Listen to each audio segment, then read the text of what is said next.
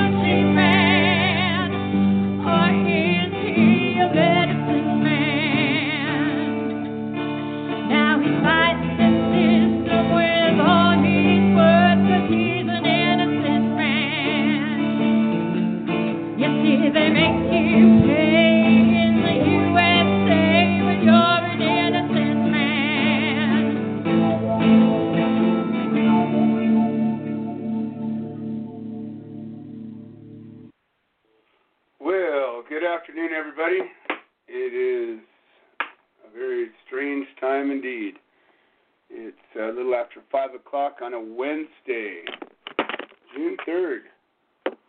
We're now halfway into the year 2020. I doubt any of us on New Year's Day, New Year's Eve, would have forecast any of the events that have transpired. I doubt 5 years ago, any of us would have forecast any of the events that have transpired. And I bet we could keep going back and continue to say the same thing. We continue to progress, and sometimes we leap forward. You know, in the midst of all of this craziness, we had a positive milestone. We had a private company for the first time launch a rocket into space with people on it. It wasn't overseen by the government, wasn't funded by the government. Happened probably 10 times faster than any government project ever did, could, or would. And this amazing feat that was accomplished by probably thousands of people collectively, it was accomplished by the work of tens of thousands of people. People from all walks of life, people from all races, creeds, proclivities, you name it. Every kind of person you could imagine, in some way, shape, or form, has impacted the space program. But it got a couple of words. There's a lot of things happening right now. A lot of good things happening right now. A lot of ugly things happening right now.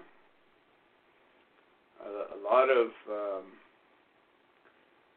potentially powerful things happening right now.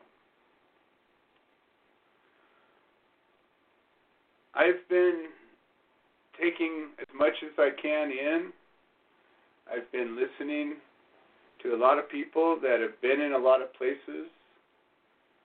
I've tried to limit my mainstream news consumption because, well, frankly, I don't trust its point of view. And it doesn't really matter which news it is. It could be the quote-unquote mainstream news. It could be the Fox News. It could be the NPR News. It could be the Al Jazeera News. I don't, frankly, trust any of them because I just don't think there's a lot of true journalism happening anymore. I believe that most of the news agencies that are handing us copy are there to promote something, an agenda, an ideal, a product, some combination of those things. The people that are selling us those stories are doing just that. They're selling us these stories. Now, I've been in places many times recently and in years past where a significant event happened. I've even done interviews where I was so excited because I was able to interview with a significant news source more than once. And you know, most of the interviews that I received or was able to give were from, I would say, fairly progressive, leaning sources, NPR, a number. I'm trying to think. There was a German version of NPR. There was Huffington Post that did an interview with one time. And a number of them, but they were all generally would be considered a progressive point of view, which you would think might be favorable to the stories that we were talking about. In most cases, these stories had to do with prisoners, had to do with criminal justice reform, had to do with many of the issues that are going on today. Maybe not specifically racism and the effects of policy against groups of people, but in the broadest sense, of course, it had to do with that. All of the issues that we have been championing for so many years are wrapped up in that in so many different ways. But you know what? Every single time, might have done a 20-minute interview. In one case, it was hours of footage. One case, it was even interviews with federal prisoners. Probably more than an hour's worth of footage. And I don't think that one ever even got published. One of them, I think there was a line out of a 5-paragraph article. One of them was a line that was so taken out of context that it almost told a different story. Certainly didn't tell the story I told. And these are from supposedly friendly journalists. Imagine what happens to somebody who is trying to disprove what you're saying or prove an opposite point. And that's just my personal experience. I'm a nobody on the big world stage. I don't have any funding. I'm not, my organization's a ragtag, grassroots, all volunteer team. We're awesome, but, a lot of mainstream folks haven't heard of us. Maybe that's why we didn't get the right kind of coverage. I don't know. But I always thought that journalism was supposed to tell the story that was happening. But I learned the hard way, just as I learned when I got locked up and when I spent years in the court system, I learned that things aren't what they're told to us that they might be. They're not what we were taught in civics class, the way things happen. They're not the way that we understand things are supposed to be. No. I think as we gain an experience and we learn firsthand how things are, we realize, wow, things are not the way that I think maybe most people think they are. Maybe they're not the way they should be. At the same time, I have experienced countless things that happened at an event that was being covered, was right there when it happened, saw it, felt it, tasted it. Never got mentioned. Never got mentioned. I have to wonder, when we're being told a story, how are we expected to believe that we're getting the real deal? Even when you're at an event, how much of it are you even experiencing? You ever been to a big protest? I have. I've been part of some pretty good-sized protests over the years. What do you see? What do you experience? You experience what's around you. You hear what you can hear. But, even in the Occupy movement, it was sprawling. It went for a long, long way. And you were only able to experience what was immediately around you. And a lot of these events are so loud that you can really barely even hear what's happening right around you. Even a concert. You go to a concert, what can you experience? You experience what's happening on the stage and maybe what you can see, a few things. But, if you're sitting over here, you only know what's happening over here. Some crazy thing happens over there, you're never going to even know it. So I think it's important, maybe, for some of us that are interested in forging some real change in the world, that we be mindful of what's happening. What's happening? Pretty broad statement. When we're out looking around, we're looking at what's in front of us, what's around us, what's to the side of us. What do we see? Do you see the beauty? Do you see the ugly? Do you see the joy? Do you see the pain? Do you see the big things? Do you see the little things? Do you see the almost invisible things? Whatever it is you see, there's probably a lot more that you didn't see. I wonder, are we mindful of that as we're seeing them, as we're experiencing them? The painter paints what he sees, what he feels. Going to an art class and you sit in a bowl of fruit or a model or a tree or whatever it is, 100 people paint the same picture. You look at these pictures without seeing the subject matter, would you think that these people were all seeing the same thing? Some of them maybe, some of them maybe not. How important is it that we recognize the big parts, the little parts? When you have a conversation with somebody, are you just listening to the words they say? Are you looking into their eyes when they're talking? What's happening? We live in a world of text. And I don't know how many problems have happened because of text. Emojis really don't do the job. You say something, you type words that don't have the right inflection, somebody gets upset. It happens all the time.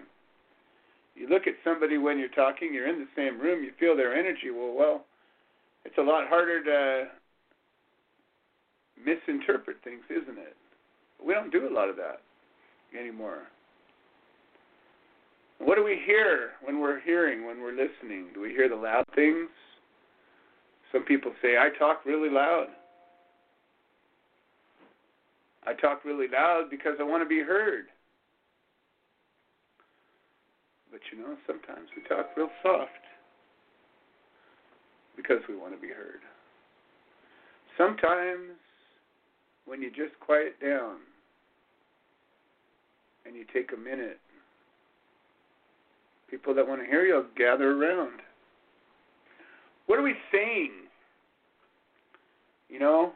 I know people, there's people in my life, people that I love dearly, and it seems that every word out of their mouth somehow is a problem, a complaint.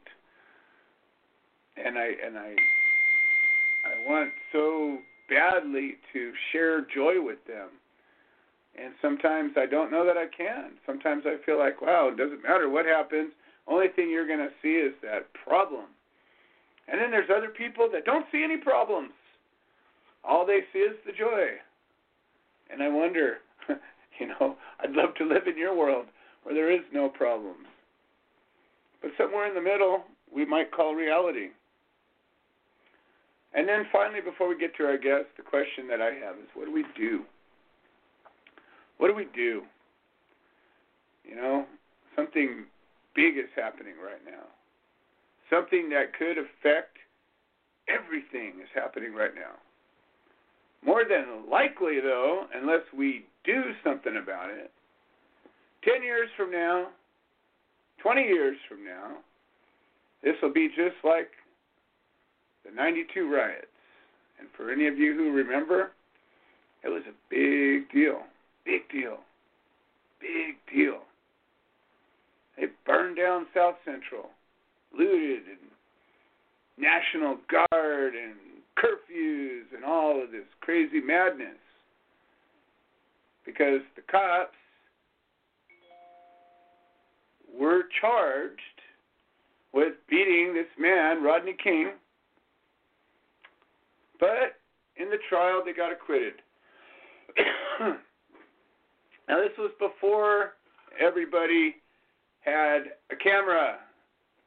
So the footage, though, was there, and Rodney King was certainly beat up by these cops. It wasn't maybe quite so stark. I don't know what happened, how these cops got acquitted, but they did. And the people rioted. And South Central LA was destroyed. And all the people that lived there were destroyed. And all the businesses that were there were destroyed. And those very same people were the people that were outraged at what happened. And they were the victims of what had happened. And they suffered for another 20 years. Some businesses never recovered. And no real change got made. No policies really changed. Anybody who deals with South Central LA, cops haven't changed much there. Policies haven't changed much there. Demographics haven't changed much there. There's been a little bit of gentrifying that's gone in a few little spots, but for the most part, South Central is still South Central. And that could happen here if we let it. We've got a guest today. His name's Austin. And the way I understand it, Austin was, and I hope I'm not getting bad information, but the way I understand it, Austin was at a protest and was present when some things were happening that didn't get reported. And the very same thing that I'm trying to see to happen right now, which is sharing the true information, sharing the stories as they're happening without having a bias or a purpose beyond telling the truth, telling what's happening. And so Austin's here to join with us today to tell us about his experience. And I think, let's see, I think I've got you here. It's showing that you're here and that you're... is this working? Austin, are you here? I'm here. Cell phone gallery view, Joe. Got it. Okay. I am still new at this. All right, Austin. Well, welcome to the show. And I appreciate you coming on to tell your story. So I understand that you were participating in some of the protests recently and have some experiences to share with us. Yes, sir. So this past Saturday, May 30th, I attended the Dallas protest in downtown Dallas, which was scheduled to meet around 2:30 at City Hall. And we actually didn't show up to the protest until right about 6. So when we showed up in downtown, we parked by the JFK Memorial, and I don't know, I'm just going to try to paint the picture for anybody who's not familiar with downtown Dallas. The JFK Memorial is right at the entrance to downtown when you come off of Interstate 35. And so we parked there, and it was about 5, 6. My intent was to make sure if things got really wild that I had a very quick way to get out of downtown, back onto the highway, and out of town. Right, and so our plan was to park there and to walk the 5 or 6 blocks to City Hall where we anticipated the protest being. However, by the time we arrived on the scene, the protest had actually become a march, and they had marched several blocks closer to where we emerged, which was off of Griffin Street and Jackson Street. And for those, again, who may be familiar with downtown, there's a little McDonald's. We call it the Ghetto McDonald's. It's right there in downtown. And that's where we saw the huge crowd. People on the sidewalks and the grass and the adjacent parking lots. Definitely a lot of people in the streets. My count was, in the hundreds of people that were there. And in the distance, you could see Dallas police with their riot gear, heavily armored. They had tanks behind them, and they were lined up in a formation on the street. Now, when I say there were hundreds of people there, they were easily about 50 yards, about a half a football field away from the police. Nobody was throwing any water bottles at police. Nobody was, in the faces of the police, being aggressive. Nobody was tearing things apart. It was a big group of unarmed civilians who were peacefully protesting and petitioning their government under their First Amendment right. We had been there no longer than maybe 5 minutes. And mind you, I wasn't even in the street. I was maybe 10 feet, 15 feet from a sidewalk in the grass, just, observing and joining in chants and just kind of taking in the experience. And without warning, without provocation, Dallas police began to start shooting people. Started shooting rubber bullets into the crowd to disperse the crowd, and they began pepper spraying people who came anywhere close in contact, and began launching tear gas canisters and flashbangs. When I say that downtown Dallas at this point looked like a war zone, it absolutely looked like we were somewhere, just picture a war scene in Venezuela or in Syria or something to that degree. It was chaotic. People were running around. You couldn't breathe because of the tear gas. I myself got shot with a rubber bullet. And you in no way were a threat, a danger. We're being aggressive to the cops. I mean, you weren't doing anything that warranted that. They weren't commanding you to do something and you were not doing it. They just fired into the crowd and you happened to be there. Yes. So I think the only thing that they could maybe say that we were doing was impeding traffic, but DPD should have already had that area all blocked off. There was no reason to not block it off. It was a planned protest. There were hundreds of people there. So just because. And to be honest, in all of the reporting I've heard, and again, part of what I'm trying to do is get the actual story here so that we can all look at it as the truth. I haven't heard anybody claiming that impeding traffic is a reason why anybody's done anything.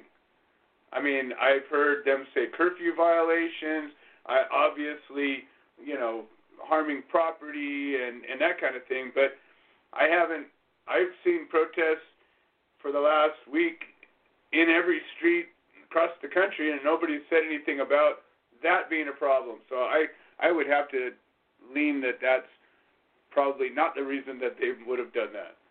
Agree. I would say that wouldn't be a very good justification for chemical weapons on an armed civilian base.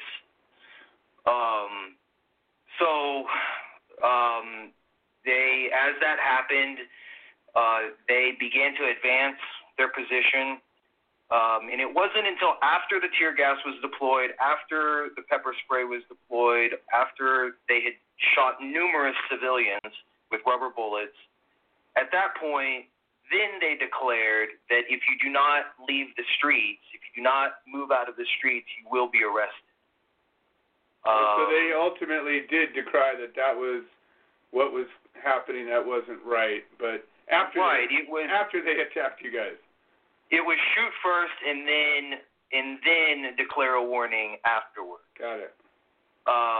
So many people, the street was cleared pretty quick. Sure. People got out of the streets. But as you can imagine, this turned what was a very peaceful protest into mass chaos very quickly. I'm talking almost instantaneously. While people weren't in the streets, those of us who remained on the sidewalks in relatively, close proximity. When I say close proximity, I mean within 100 yards, because nobody wanted to get near the police. I mean, nobody, even after all this, nobody went anywhere close to them, even as they advanced. That at this point, you started to see civilians start to deface property, as in they started tearing down street signs. They started taking trash receptacles and throwing them into the street, and taking street signs and throwing them into the street, and openly defacing property. And mind you, these were all, from what I gathered, these were all young white males who were doing this at the time that this was going on. And DPS continued to advance. Eventually, after three solid rounds of tear gas that they deployed, the crowd had completely left the area, the cross-section of Jackson Street and Griffin Street, and had really dispersed into other areas. After about 15 minutes, me and my fiance Sarah, who was with me, we quickly went with a bunch of other protesters, and people were offering milk for your eyes. People were handing out bottles of water everywhere. It was shocked. I was shocked actually to see how close the community was with each other as far as aiding one another in this attack. And so we decided to follow a group a group of probably 2-3 dozen other protesters who were walking in another direction. And finally, after about 15 minutes of walking around several blocks, we merged with what originally was, I can only believe, the big group that we were with, who reconvened on Commerce Street. At this point, Dallas police had advanced to where our old original position was and were remaining there. And we had all converged back on Commerce Street and realized that Dallas police wanted a fight. They wanted a reaction. They wanted people to fight back so that they could justify the use of force. And so what many of the people in the crowd quickly realized is we just got to go in another direction. They're trying to contain us, and they're trying to provoke a fight from civilians. So it was kind of a group consensus to move in another direction.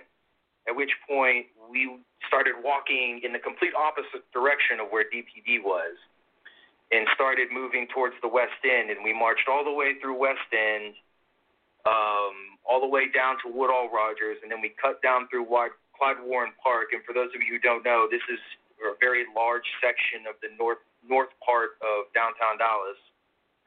And by then, we had the massive crowd of hundreds and hundreds of people had made it all the way down to what is essentially Deep Ellum, which is on the far east side of downtown Dallas. This is several miles almost. And at this point, everybody was very fired up. Everybody there, there were people who were bleeding, people who had bruises. Everybody there was very, very fired up. And at this point, they decided to storm the highway. And whoever was leading the group took them on to Woodall Rogers and essentially shut down the I-45, I-75, I-35 connection. And it was so congested. I didn't go on the highway. I wasn't at this point. I didn't agree with going on the highway. I'd rather have gone back down to the county courthouse, which I thought was more symbolic of where we needed to go. But whoever was leading this massive group, they took them onto the highway, and everybody went. And hundreds of people shut down the highway for what could, was easily an hour, hour and a half. In fact, the police and fire rescue couldn't even get on the highway. They had to go several miles down on I-45 and can come up the southbound lane. Obviously, nobody was going in that direction because nobody could get that way. But at that point, that was when we decided, okay, this is enough. I've seen enough chaos for one night. I know what I saw in downtown Dallas. And so we made our way back to our original parking spot, which was all the way back down on the other side of downtown. So we essentially had to walk all through downtown to get back. Now, when we were walking back, every single block had 2, 3, sometimes 4 or 5 DPS, Dallas Police, or Dallas County Sheriff's Office, or DPS units there, every single block. There wasn't one block that didn't have multiple police officers and law enforcement essentially standing guard. At one point when we were walking, I did see what looked like a group that was smashing windows, and this was in clear view of police, but they did nothing. They essentially allowed whoever wanted to go and destroy something to go and destroy it. That wasn't their priority. Their priority was to make sure that they were after the mass of protesters, and that I don't really know. You've seen a lot of stories about piles of bricks just randomly showing up. That conceivably could have happened in Dallas. I didn't see a whole lot of bricks. I do know that there was a lot of construction going on in downtown, so it is conceivable that there were piles of bricks for construction, but I can't necessarily confirm that. But we ended up making our way out of downtown, and as we did, we saw another 200-300 people marching through downtown, a whole nother group. And as we left, we were able to leave, and this was about 9 o'clock, so we were there for roughly 3 hours. And about 9 o'clock, as we were leaving, there were another 200 or 300 people that were surrounding Reunion Tower. So you had multiple groups all throughout downtown, all doing various stuff, and police engaging the massive groups and not really too concerned with what people were doing in the periphery. So you can see why there was a lot of vandalism and looting that was happening, simply because the manpower that was sent to contain the situation with the protesters was clearly that was their focus, and anything outside of that mission was just, they weren't concerned about it. So initially, when you were going out there, did you receive some kind of a notice, or did you how did you know to go there? Was there a group that you were connected with that said, hey, we're getting over to protest? Or I'm just curious how you knew to go to that place. Okay, so what I had heard is I had heard rumors through mutual friends that there was a planned protest at City Hall around 2 o'clock. And so I got off of work actually about 4.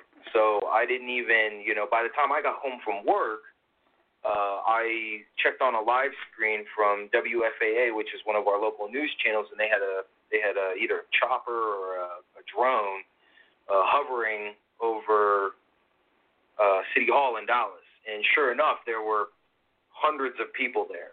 So I knew at that point, okay, there's something definitely going on. Let's go check it out. Got it. And so that's how we made our way out there. So when you got there, did it seem that there were leaders? Did it seem like there were some people that were definitely directing the masses, or did it feel like it was just kind of chaotic and people were just doing whatever? It was just a mob. There may have been some leaders, but by the time that we showed up on the scene, it looked like a pretty just huge group of people who were all like in the street, and again, nobody was like destroying property or doing anything like uncivil other than being in the street. I didn't see any kind of like organized leadership. I saw several people who were like leading chants or were, moving groups in a certain direction. But at this point, it seemed like it was really just a massive community of North Texans who were really there to, just chant and air their grievances. And then at that point, it turned into chaos. So one of the things that I'm trying to establish is sort of a way forward, and I'm trying to paint the picture based on different people's experiences in different places, because there's a lot of different things happening in a lot of different places. And one of the things that I'm trying to establish or determine, if I was an alien that just dropped in out of nowhere, I spoke the language, so I knew what everybody was saying, but I didn't know anything else. Would I be able to understand what was going on if I dropped right in the middle of this thing and saw this conflict, and I was there for an hour, half an hour, whatever, some period of time? Would I have been able to gather from my experience what was actually happening? Yeah, I think it was pretty clear. I think it was pretty clear that when you saw the group of people that were there in street clothes and with signs and with megaphones and the chanting and all of that, I think you would have recognized very quickly that, oh, okay, these people are upset about something, or these people were they're trying to change something. It wouldn't be that difficult. Good. You also, Dallas police, you would have thought an invasion was happening on the other side. That there was clearly some kind of strategy by which they were looking to take over a hostile threat. And I think it would have been very easy to discern. Like I said, we had only been there for no less than 5 minutes, so I don't know all the things that led up to that very moment. I do know, like I said, there were no protesters within 50 yards of the military police. So I know that they weren't agitating them or provoking them, certainly not like some of the images you may have seen in Washington or Atlanta or other places. Right. There was a very, very great distance between protesters and DPD. So there wasn't an immediate physical threat. People weren't throwing rocks and bottles. No, not at all. Finally, did you experience the tear gas yourself, or what was that like? Burns like hell. Yeah.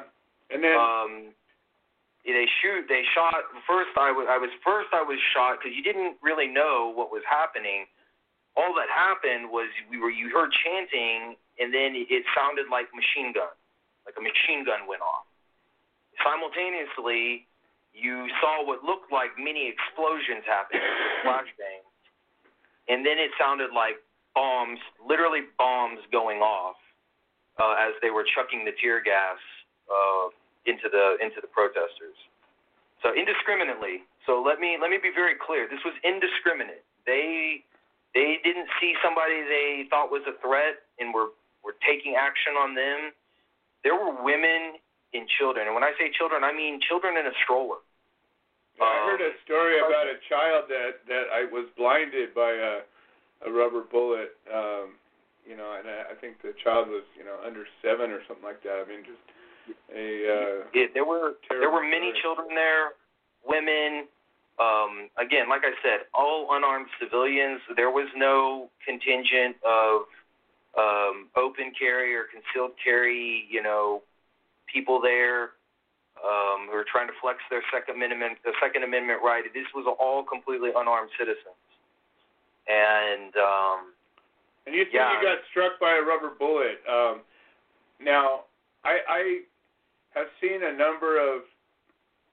When I was locked up, I believe they had weapons that shot rubber bullets, and there's a lot of different ways that a rubber bullet. It's like a paintball bullet. Only it's this guy right here. Only it's solid, right? It's like a paintball pellet, but it's solid. Now, if you've ever played paintball, even a paintball that's full of liquid, when it hits you, it hurts like hell, and it leaves a bruise. Like you get shot up by paintball, and you're not protected. You're getting all bruised up. Now that thing's solid. So when I used to play paintball as a kid, some idiots used to freeze the balls so that they would hurt you rather than explode. And and when they hit you, I mean, it was like getting thrown a rock at you by somebody who had a good arm. I mean, it was a serious thing, and it didn't break the skin, but man, it could have. And it's such a big. That's a 50 caliber slug. I mean, it's not a small round. So where did you get hit? Right here in my lower shin. Little bruise and little cutting of the skin. Luckily, you were kind of far away. Those they don't have a lot of range on them, but boy, you get within that 20, 30-yard mark, and man, they hurt. Yeah, I didn't really know what happened at first because I'm not quite certain if it was a direct hit or if it bounced off of something and then hit me. Yeah. I just felt a little sting, but because all you heard was what sounded like machine gun. So it sounded like somebody was just unloading a machine gun. Wow. And then at the same time you heard all of the explosions and the tear gas and everything. So really everything happened so fast. I don't even know if I really registered pain until like later on when I was like, oh, this kind of hurts. Well, let me ask you this. Are you planning to go back? Yes. Maybe not to Dallas. I live in Fort Worth. Uh-huh. So there are, in fact, right now, Fort Worth is on major news networks right now with the protests that are happening there. Currently, as we speak, curfew in Fort Worth is in about 15 minutes, and I know that there's protesters out there right now in my community, and I commend them, and I pray for their safety because citizens of Fort Worth were also gassed on Sunday night. So, yeah, I don't know. I really hope that everybody's safe and that police have learned some valuable lessons. But yes, I plan on being a part of another protest, maybe in Dallas, most likely in Fort Worth. But I also want to see if I can be a part of a community cleanup project as well. Wonderful. Because As a peaceful protester, the media has portrayed us in so many different lights. We've been called looters. We've been called rioters. We've been called anarchists. We've been called Antifa. We've been called, some of us have been called racist. There's like, you know, what we're really dealing with is we have to, one, peacefully contend with militarized police who assume we are a threat. We also have to be cognizant of people who are committing looting and things to that nature, and really try as a community in the moment to dissuade people from taking that kind of action and doing those kinds of things. I've seen videos of people all across the country who have taken direct action to stop people who are doing these kinds of things. Absolutely. And that's and not part just of that, No, I'm saying that's part of what, you know, the story that luckily, or I don't know, maybe they couldn't avoid it, or maybe they found it was sensational, but even some of the mainstream news did pick up a few stories about, you know, some good folks doing good things, you know, protecting individuals, cleaning up messes, taking a stand against idiots trying to destroy property. Now let me ask you this. The fact that you're out there protesting, have you ever protested anything before? Yes, actually, I am a leader in activism in the state of Texas when it comes to reforming marijuana laws. So to really preface I know we've already talked about the protest, but really a lot of my reason for being at the protest in the first place is because I've spent the last 5 years going to the state legislature during legislative session, working locally, doing what I can at the national level to change marijuana laws, specifically within the state of Texas. And my story, just to be brief, I was arrested 10 years ago for a negligible amount of cannabis. And I got to experience the criminal justice system for less than a joint's worth of marijuana. And it was a very eye-opening experience, and that led me down the path to reform. And I understood that my arrest was racially motivated, and I know the impact. And you just look at the FBI statistics, or even, you know, DPS statistics here in the state of Texas, you can see the racial disparity that marijuana laws have on communities of color and as well low-income families. So going to this protest to protest police brutality and to protest police overreach was something that's very near and dear to my heart, and something that I do already just within the specific confines of marijuana reform. So, I've been to several marijuana rallies here in Fort Worth, in Dallas, in Austin, and I've been to other peace rallies before. And what I witnessed on Saturday, I've never seen. Like I said, I've never seen anything like that from police presence ever. So one of the things that I'm trying to do, I've also been an activist for a long time, and I'm also, you know, trying to end cannabis prohibition, and in, not in so much of a specific way, but in an all-encompassing way. But I am now involved in an event, a movement that is going to be happening in September, and we're marching across the country to affect change.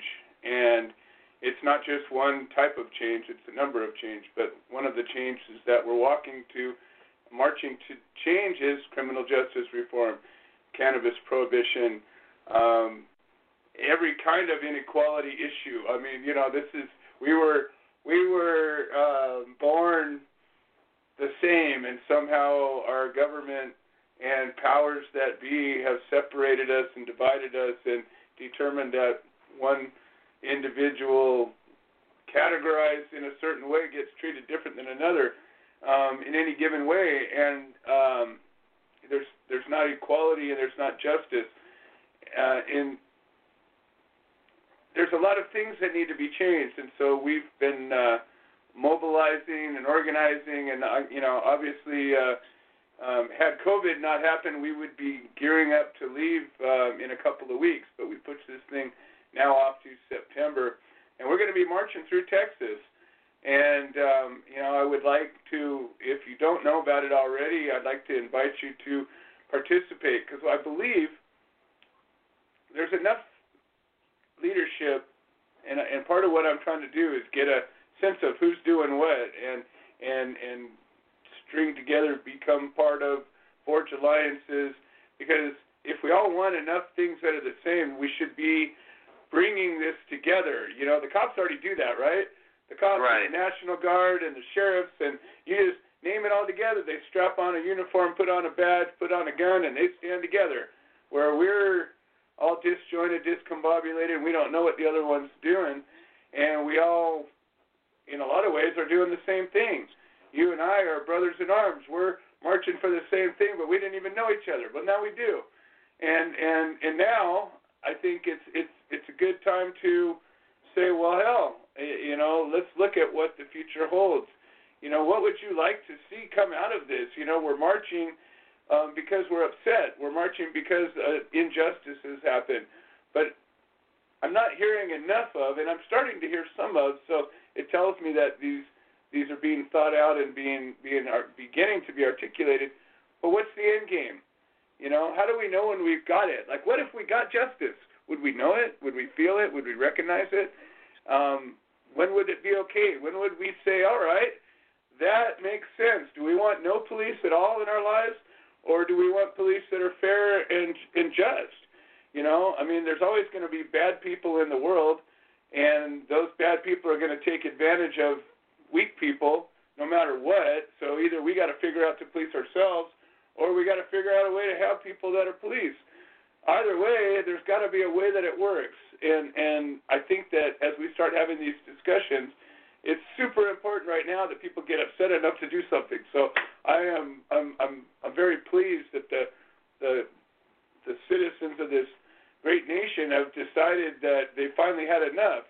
I'm disheartened and saddened that it's taken so much pain and suffering to bring that about, but so be it. Here it is now, and maybe we can take this all the way to accomplishing this. And I believe in my heart that if we were to get this March Across America going with a good, clean, strong message and good unity of our own people, working with the law enforcement, they should be leading the way and protecting us as we're doing this. This is our God-given right, our constitutionally protected right to do this, and they should be encouraging us to do it. They should be protecting us from those who might want to distort it and twist it into something that it's not.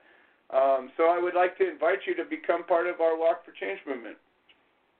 Yeah, absolutely. However I can help. If you're here in Texas, specifically here in the DFW area, whatever I can do to help.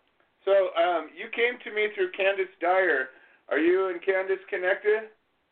Oh, absolutely. Wonderful. Well, Candace is a chapter coordinator for one of our chapters of the Human Solution International through the Cannabis Open Carry Walk organization, and we work together on a regular basis, and she's heavily involved in our Walk for Change. So I would love to include you in some of the planning efforts as we're going, and I certainly would like to hear if you attend something further and experience something. I'm trying to get the truth about what's happening so people can understand it and know how to react. If you see cops coming, acting a certain way, maybe it's good to protect yourself and get the hell out of the way. Or maybe it's time to suit up and put some body armor on and walk into it. I don't know. I'm just saying, whatever the answer is, let's do it with a plan, not have to be reactive. And, maybe if we all walk into something with a plan that we can actually see some results that we're setting out to. Well, Austin, we're running low on time. I appreciate you being here. It's a pleasure to meet you, and I'm looking forward. I will be marching through Texas, so I'm looking forward to meeting you in person when we do that. Thank you so much for having me. Awesome. Thank you so much. All right. So we're running very low on time, and I still got a lot to do. So I'm going to run a little bit long today. Probably not a whole lot long, but a little bit long. We got Dana Bland on the line, and then we're going to talk about some of the things coming up.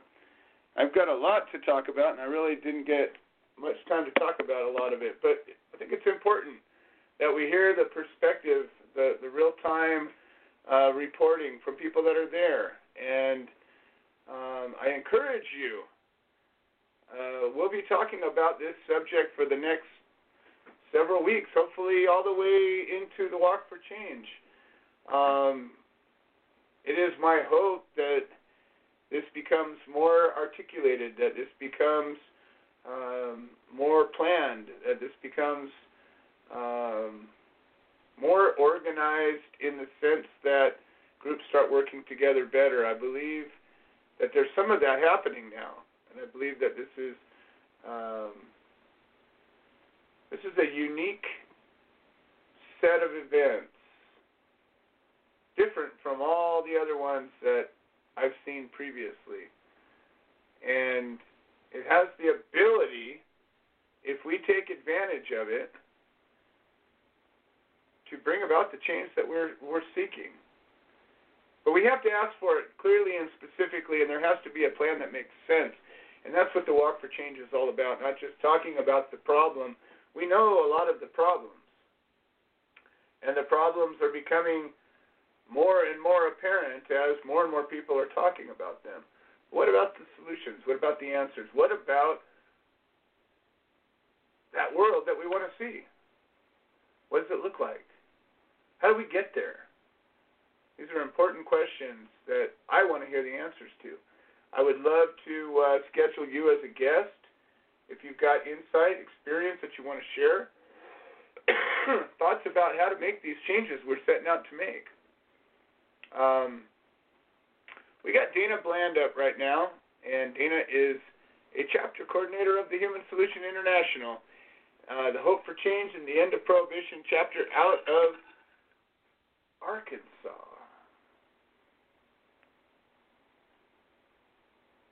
I don't know why I feel like I'm screwing that up right now. Dana, welcome to the show. I just had a total brain fart, and I don't know. I just had a black spot. Yep. You know, we had this blackout yesterday, and I was looking at all these posts that had nothing on them, and all of a sudden, as I'm laying this out, I got one of those in my head. So why don't you introduce yourself, Dana? Okay, I'm Hope for Change and the End of Prohibition, the Missouri chapter here in Missouri. And we've had a couple. You know why I said Arkansas? Because I just we're right next to it. With a guy yesterday who is going to be involved in our organization from Arkansas, and I had that stuck in my head. I know you're from Missouri. I've been to I haven't been to your house, but I've been right around the corner from you. I know where you are. All right. Anyway, tell us what's going on in Missouri. Okay. Well, I just got word that Charlie White's being released from prison, and which is a really good thing. He was the man they arrested. He's almost blind, and his daughter was at the event that we had down here from up there in Kansas City. Also, yeah, and also, I got pulled over last night coming back from a cannabis class because I went a little too fast in one place accidentally. I just got a warning, but, you know, I didn't get questioned about if I had anything in my vehicle or any of that stuff I've seen in the past. And from what I learned at the class, DHSS is really getting better here now, and things are starting to lighten up a little bit, I think, in Missouri. Well, that's awesome. That's awesome. Well, you know, the thing of it is we have to keep pushing. It's all about education. As as laws change and as sentiments start to change, it takes us to reinforce that, and we need to not be a threat. A lot of these guys are old school, and they were taught that somebody smokes a joint and they go crazy. They go reefer madness. They don't know any better, and they don't realize that there's plenty of people that are self-medicating and functioning just fine. And, action should be the determining factor in any given situation, not whether there was a presence of something. And I think as people can understand, as law enforcement understands that just because somebody may possess cannabis in their vehicle as they're driving doesn't make them a threat. So it takes time, and it takes us doing the right thing for a long period of time, peacefully, in an educated, loving way. And I know that you exemplify that. So Dana, how's everything else going out there? Well, I'm getting a little better off. Still recovering, of course. These riots and stuff now, people should have expected this to happen anytime the way it is right now. It started back in the 60s and 70s when they were going after us then. And it's just never really ended. People have just been walked on, and our rights have been covered so long that, it just finally came to a point that people are just not going to stand for it anymore, and they're starting to open their eyes. It's a good time that we really start to press our message forward, too. I agree. I think that, there's a lot of things happening, and there's a small group of people taking advantage of a situation. At the same time, there's a lot of people pressing a message forward, and I believe that, if we can articulate that message and join it with our own, as well as echoing the prevailing message out there, I think it's, this is the time for that. Well, Dana, if somebody wants to get connected or involved in Missouri, how do they get a hold of you? Well, you can find me here on Facebook, a couple pages in Facebook. It's Hope for Change and the End of Prohibition, the Human Solutions chapter here in Missouri. And we're there anytime. You can leave a message or message me, or my phone number is 417-847-7974. And if you got and have any problems like that, and as far as being arrested and stuff for pot, just know that there is help out there, but you have to tell us before we'll even know about it. Absolutely, yeah. There's so many things have been happening in the last couple of months. People have almost forgotten that people are getting arrested and raided for pot, and that was one of the things I wanted to talk about on today's show, but I'm not going to get a chance to. But these cases haven't gone away. They've got set on hold for a minute, and they haven't stopped happening. They may have paused for a moment, but when somebody gets arrested, regardless of where they're at, I've been there. I've been arrested numerous times for pot, and I know that when it happens, it's like your whole world blows up, and you have to reassess everything, and you don't know who's on your side anymore. You don't know who could do anything to help. You don't know what even you need. And a group like the Human Solution International that is here to help you isn't going to come and find you. We don't know you. We don't know where to find you. We don't have any magic way to seek out. I have all the time. I get tagged in people's posts, and I am almost never on Facebook. But every once in a while, I look back. I'm like, oh man, that's the worst way to try to get a hold of me. And somebody will be talking about a case, and somebody who knows about us will think that, well, just say the name, say the word, and all of a sudden magically will come. And more often than not, if that's the approach somebody takes, they're going to get let down. But we are out there. We're available. We have a website, chsintl.org. We are all over Facebook in the sense of we've got a lot of presence out there. This radio show is here every Wednesday from 5 to 6 or 6-ish. And you can call up 646-929-2495 and talk about your case.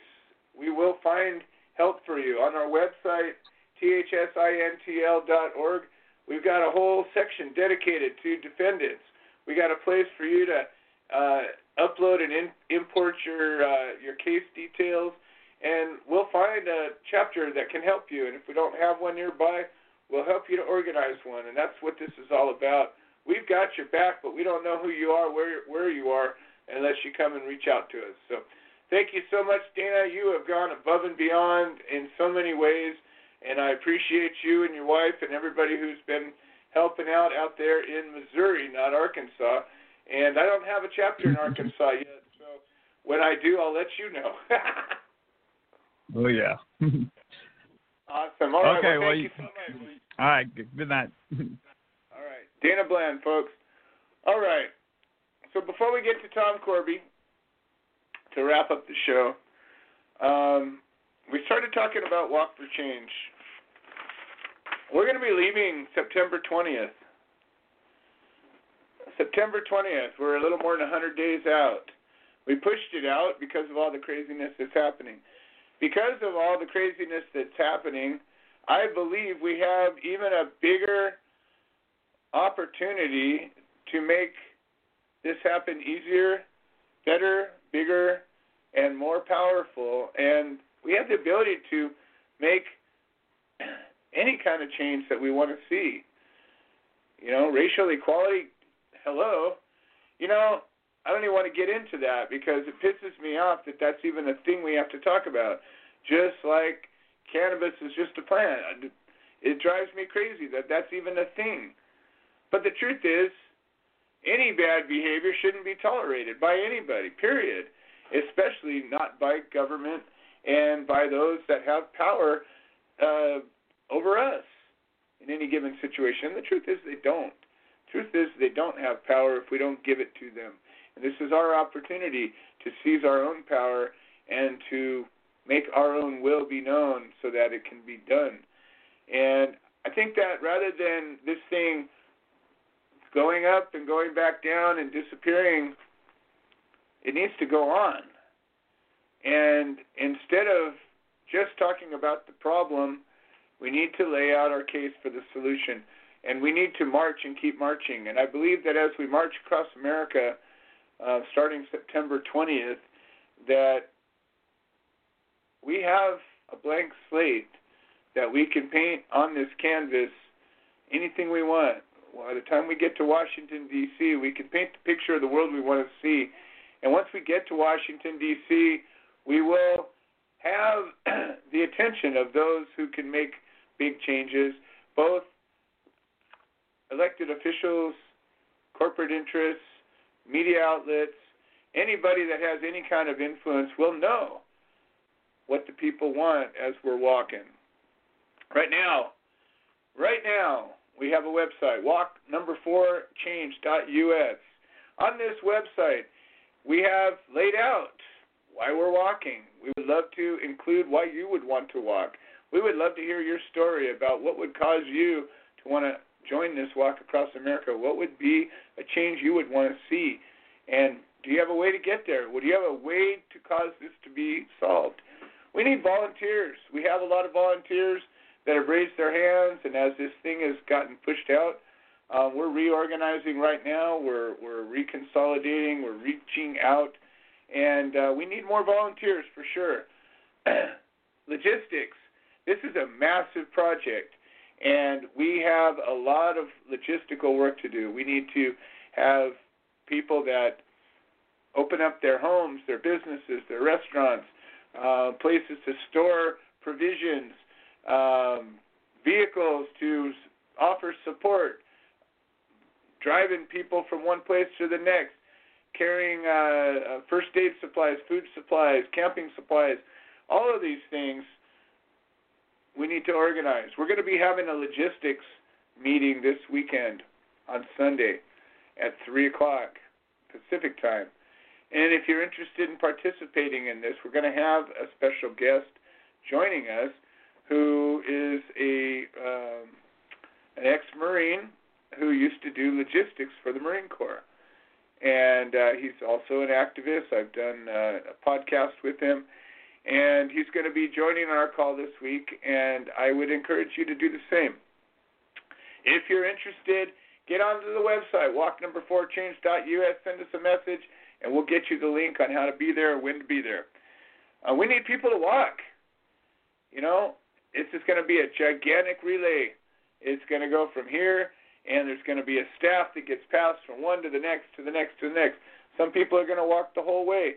Some people are going to leapfrog and walk here and then go back and walk over here and walk over here, walk over here. Some people are just going to come and walk for a day, an hour, 10 miles, 50 miles, 100 miles. It doesn't matter. We need you to help.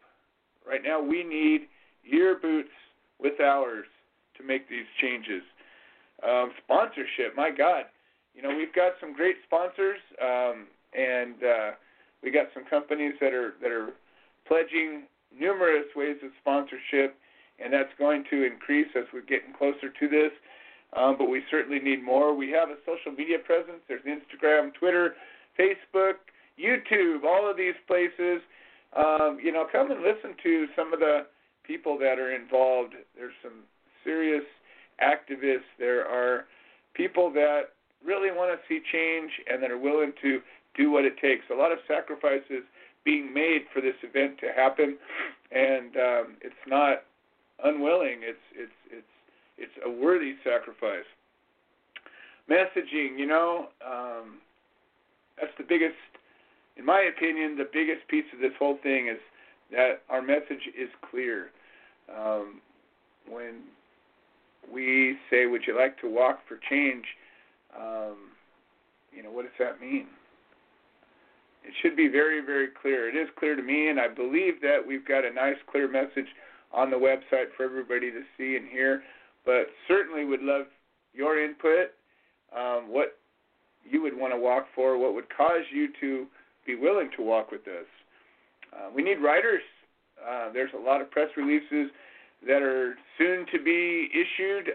There's events happening all over now that the world is starting to open back up again. These events are going to be virtual. There's a virtual town hall June 20th happening. There's a cannabis open carry walk event next Saturday, I believe. And that's just the beginning. A lot of things. We're going to be having a big countdown here.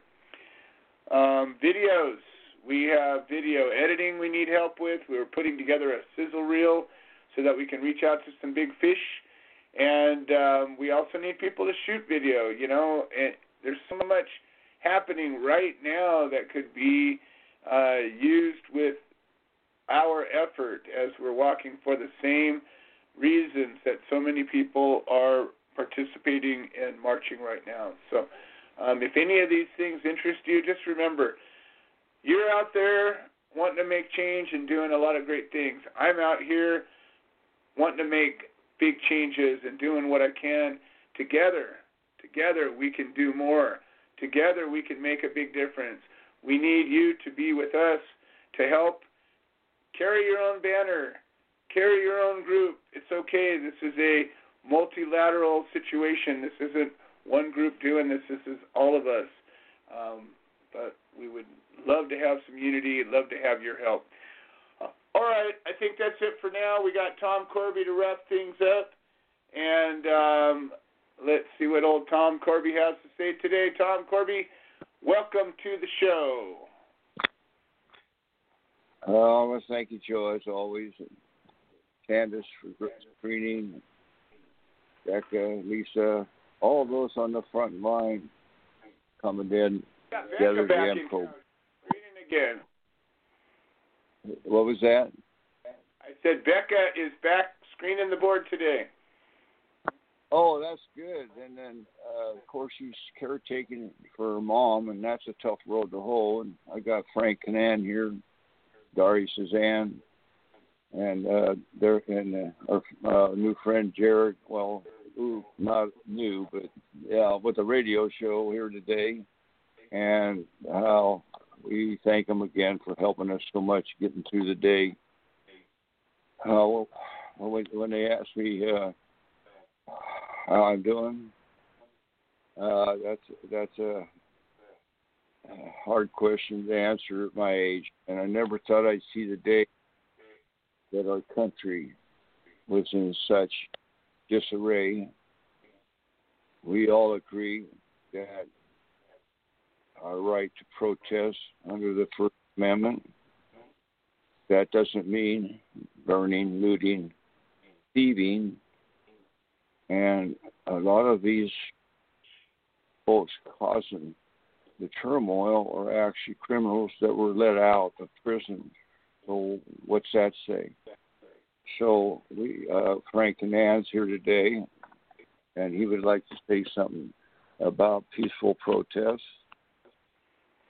Oh, we had a peaceful protest here in Orville, and with no shooting or rioting, and see why the rest of the United States can't do the same thing. Indeed, that's indeed. right. There have been a lot of places where that has happened, and it is certainly the right way. You know, the real change is going to happen when we're able to use the rights we have with the responsibility that comes with them. And you know, it seems that when anybody, and I think a lot of times it's not us abusing this, but when somebody does, all it does is cause us to have more rights taken away as curfews have come in. And, F you if you're going to tell me what time I can go out at night. That's what I have to say about it. I didn't cause any problem, so who are you to tell me when and where I can be at any given time? But that's the kind of thing that happens when people start abusing a situation like that. So certainly we encourage everybody to prevent that from happening. Oh, yeah, Joe, exactly. And then, of course, the police also can, again, veto bad laws. They can kind of get out of hand, too. We know that. It's good news to hear that all four police officers have been charged now, and it's second degree murder. And so I already see that the violence is settling down. I see people on Facebook, wherever, and they're cheering, and that's all we all ask for is truth and justice always prevail. On another good positive note, our good friend Jackie Cordova, if you remember when I first talked about her case down in Irving, I gave 3-1 odds that this case also, with all these cases, would be dismissed. She let us know last week that the case was dismissed.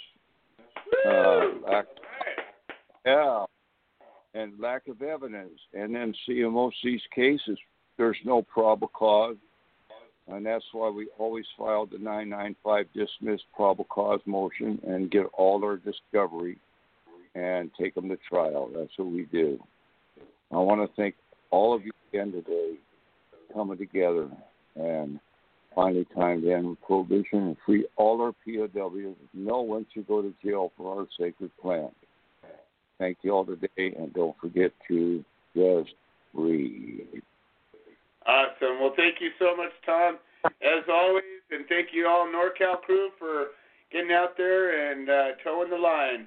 We will see you all next week, and we'll have Willie Nelson send us out.